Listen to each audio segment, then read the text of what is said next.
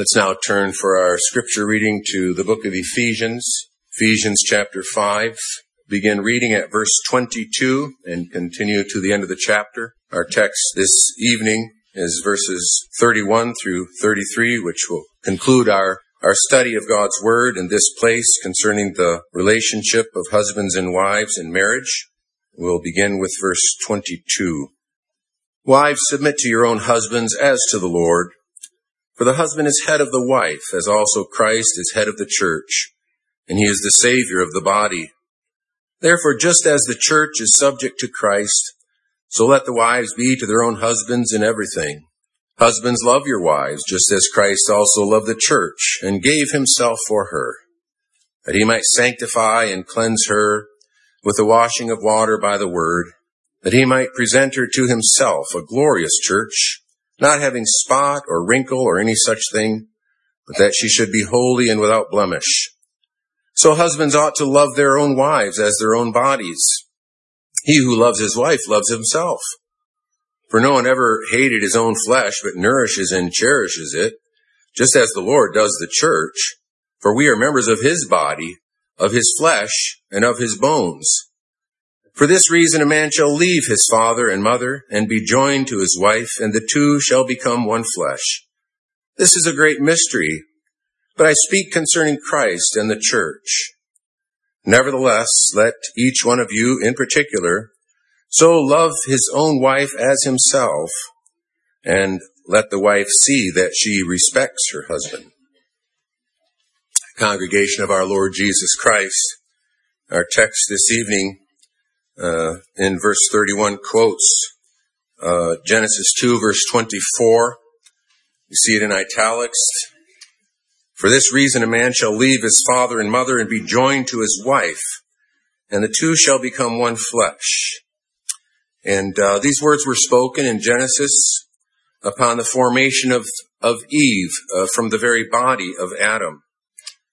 We considered last time that the wife is her husband's own flesh, and so must be nourished and cherished as the Lord does his body, the church. In other words, husbands are not simply to love their wives as they love themselves, but there's a sense in which in loving their wives, they love themselves because of this one flesh union that God has established. God so calls Christian husbands to love their own wives. And Genesis chapter 2 is it's foundational. It is really essential to a true understanding of marriage. It's quoted frequently in the New Testament.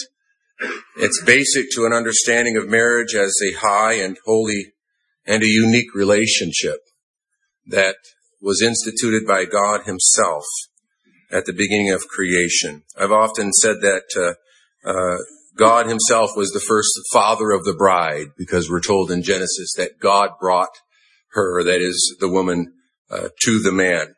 He joined Adam and Eve. And the references to this passage in the New Testament, particularly in Matthew chapter 9, make clear that this was not simply a unique instance in which God joined a man and woman together, but what is said there of Adam and Eve is true of every lawful marriage, and that's made clear by the words of our Savior, who quoted this in connection with the whole question of divorce that he was confronted with. That what God has joined together, let not man put asunder. And so that's a description of every lawful marriage as involving the activity of God in joining two people together in this one flesh union. And marriage is also the closest of every human relationship, according to God's word and will. Every earthly relationship, perhaps that's a little bit better, and we'll see the significance of that. And that uniqueness of marriage and its closeness in comparison to other earthly relationships. It's not simply a matter of feeling, or it's not simply a matter of experience, but it's a fact. And it is something to be intentionally honored then by husbands and wives. And our text from Ephesians especially places the emphasis upon the husband, where it says, "For this reason a man shall leave his father and mother and be joined to his wife."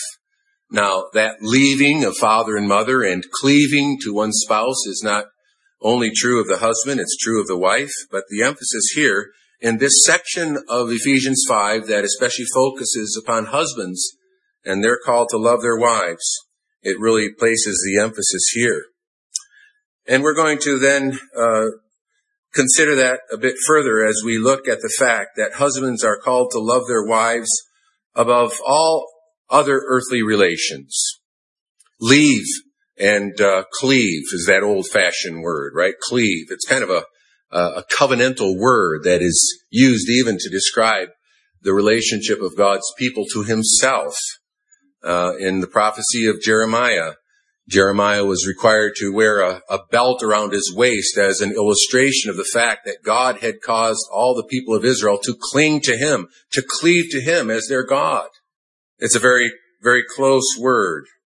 You've probably heard the expression that blood is thicker than water.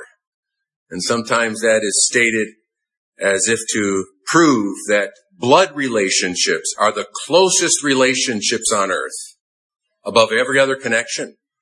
But the fact is that husbands and wives are not related by blood. In fact, the Word of God forbids that, at least any kind of close relationship by blood. Parents and their children, of course, are related by blood. But the relationship of husbands and wives is closer than that. It's described in Scripture as a one flesh union. And the relationship between parents and their children is never defined in Scripture as a one flesh kind of union. And when the parent and child relationship is put first, above the relationship of husband and wife, the consequences of that can be very, very harmful, disastrous even. If husbands have a pattern of confiding in their mothers, things that they're not sharing with their wives, problem. Or if married sons are letting their dads act as if he is the head of the household, of his household, and the wife is made to feel that actually father-in-law is in charge, that's not a very good situation.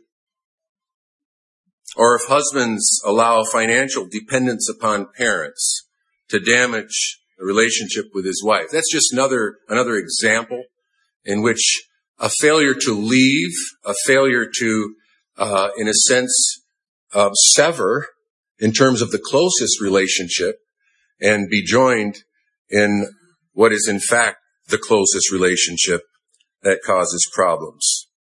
Now, this last illustration I gave doesn't mean that whenever there is any kind of financial dependence upon parents that's wrong, but it's kind of risky, and it must be managed with great care on both sides. Leaving father and mother and clinging to the wife means a new family unit. And that ordinarily involves even a physical kind of separation. Or it involves great care to set up and to keep boundaries of separation. And wise parents understand that. And husbands who give godly leadership will protect those boundaries because his wife comes first. I remember years ago, my older brother joined the Air Force, and he was very young, I think 20 years old. His wife was 19 years old. And they soon moved away after basic training. And I remember him visiting home and saying, it's really been good for us to be away from home. I'm thinking, well, thanks a lot, brother. I love you too. But basically what he was saying, that it was good for their relationship because they had to depend on each other. They had to rely on each other. And it served to strengthen their marriage together. Husbands must put their wives before their children. I heard an illustration of this last night that I just have to share. I'm not going to mention any names. I don't want to embarrass anybody. Some others who were present on this occasion know what I'm talking about. But a brother spoke of, he was giving some advice to a young couple, and he explained that he and his wife together made a kind of commitment that they would always sit together in church. And that means that they wouldn't have the children in between them. And that was a kind of commitment that they made and that they kept.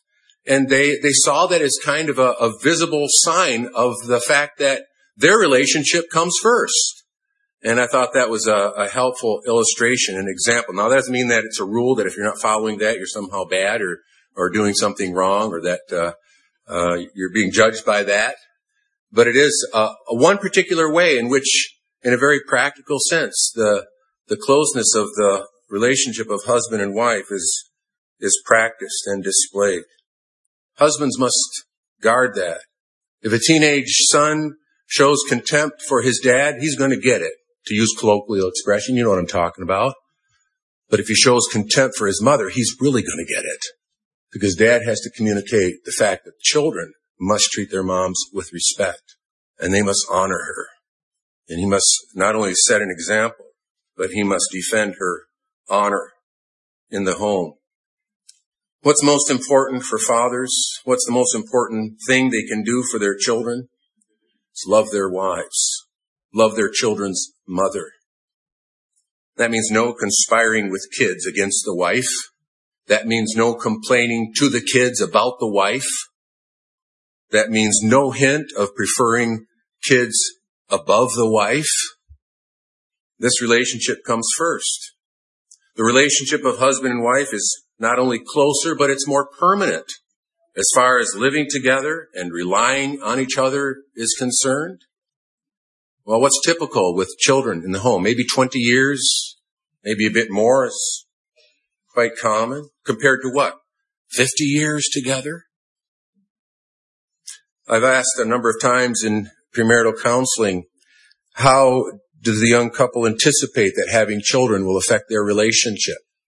Just to get them thinking about that and prepare the husband for some jealousy, maybe, when he sees how much time his wife devotes to caring for the children.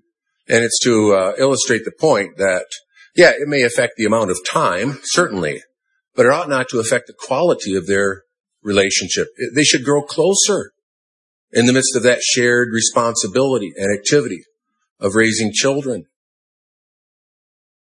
How is it that couples can live together 25, 30 years even, raise kids together, and then find out that they can't live alone together anymore? Well, there are different explanations for that. Sometimes it's busyness, busy lives centered around work, or even busy lives that are centered around the kids, or selfish pursuits that get between them, and their relationship is not cultivated and protected and built.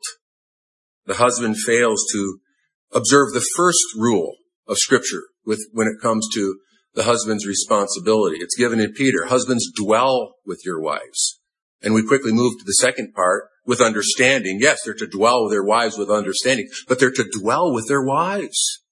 They're to live together in this closest of relationships. God calls husbands to love their wives above all earthly relationships. Secondly, husbands are called to love their wives in a one flesh union. Our Lord Jesus Christ in Matthew 19 said, "Have you not read," again when this question was posed to him regarding divorce, "that he who made them at the beginning made them male and female?" And then he quotes the very passage that's quoted here in Ephesians. And then he says, "So then they are no longer two, but one flesh."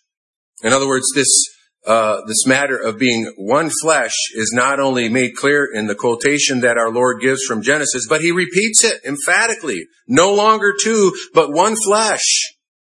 Therefore, what God has joined together, let not man separate. Two, not three. Two, he made them male and female, not male and male or female and female. God instituted this one flesh union as unique within the marriage bond. And that's an intimate union then. Husbands and wives are to be joined together literally, physically in sexual union. And this is God's good gift for the enjoyment and for the deepening of the marriage bond. And it's a relationship that was established, instituted by God before the entry of sin Sometimes people somehow associate with the first temptation with some kind of a sexual temptation. And they somehow get the idea that sex is a result of sin. That's a distorted view. That is really a corrupted view of this good gift that God established with man in his innocency. One flesh. It's more than physical union, but it's not less. There is a physical cleaving or clinging to one another that is pleasing to God and serves a powerful purpose. So this one flesh union is an intimate union. And secondly, it's also an inviolable union. Inviolable. That describes something that must not be broken or violated. And you see, that's different than something that cannot be broken or violated. Something that is impossible to break or to violate. So in that sense, we do not believe that marriage is an inseparable bond, as if it's impossible to break that bond. Yes, it is possible. Jesus says, what God has joined together, let not man separate. That's a command. He doesn't say what God has joined together, man cannot separate. It can be separated. It can be broken by adultery or fornication or desertion. And these are sinful things on the part of one or perhaps both persons. And it can result indeed of that violation, that separation of the marriage bond with all the wreckage and sadness and harm that comes with it, that only the grace and mercy of God can heal. And I say this in sympathy with those of you who have suffered divorce. And I say it knowing that you will agree with me that divorce is never a small thing with little consequences. It's a hard thing. It's a very, very painful thing. And I wouldn't even mention it for fear of causing pain and distress. But God calls me to teach the whole counsel of God and to proclaim his word and to protect this institution and to protect Christians and to protect even our society by upholding this institution that God has established. But thirdly, this one flesh union is a union of calling and purpose. Physical union without marriage, physical union without the marriage bond of promise and commitment, it doesn't rise to the one flesh union that the Bible speaks about when it defines marriage in this way. In fact, in 1 Corinthians chapter 6, we read these words, flee sexual immorality. And then verse 16 says, do you not know that he who is joined to a harlot is one body with her? For the two, he says, shall become one flesh. Now, there's an interesting switch here, isn't there? Paul doesn't say he who is joined to a harlot is one flesh with her. You'd think that would be the likely word that he would choose, because he then quotes the passage of Scripture that speaks of a one flesh union. But he avoids that language. He says he's one body with her, as if that's kind of a distortion. That's kind of even a perversion of the one flesh union, because though that one flesh union indeed involves physical union, it's much more than that. And that in itself, the joining of bodies, that doesn't rise to the purpose that God has instituted for marriage, in which lives are joined together in an inviolable, intimate bond that involves one God, one faith, one purpose that is shared together. Think even of the formation of Eve there in the context in which we read of it in Genesis chapter 2. It's in the context of man's calling to serve God. God had placed man in a position of dominion over creation. He was given a task to exercise that task, and he is busy doing it as he names the animals. God brings the animals before him, and Adam names all the animals. But it's in the process of serving God in this task that's been given to him that he also discovers his isolation. He saw the animals pass before him in pairs, multiples. And he is confronted with the fact of his own loneliness. Not good.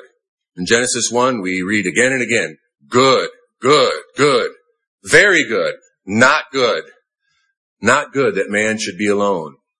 And God gave him this specific task to confront him with that and to experience it and feel it deeply so that he would appreciate God's rich grace and provision and providing for him a helper comparable to him so that together they might serve and glorify God as a unit, you might say. The one flesh union is a male-female unity. You might say it's a male-female unit in God's image for glorifying God together. Another passage that makes that clear is in the book of Malachi. In the 2nd chapter, the God has a case against his people, and he spells it out.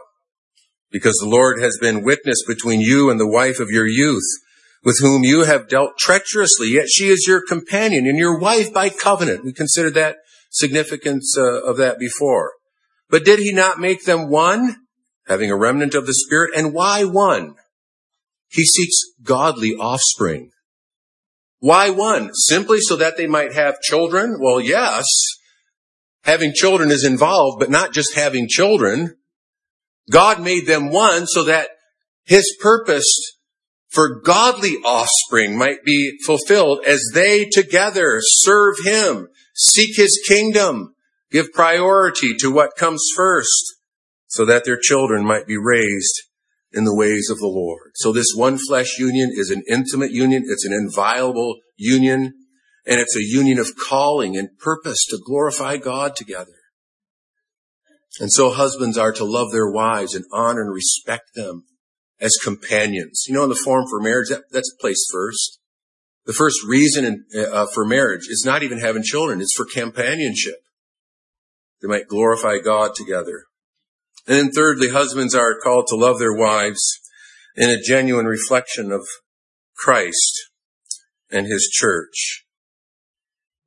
Verse 32 of our text again roots this teaching in Christ.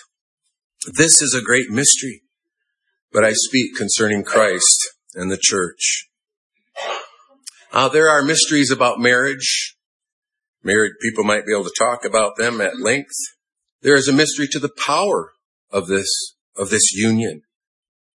There are mysteries to the way that God sanctifies his children through the joys and sorrows, the pains and the pleasures of this union.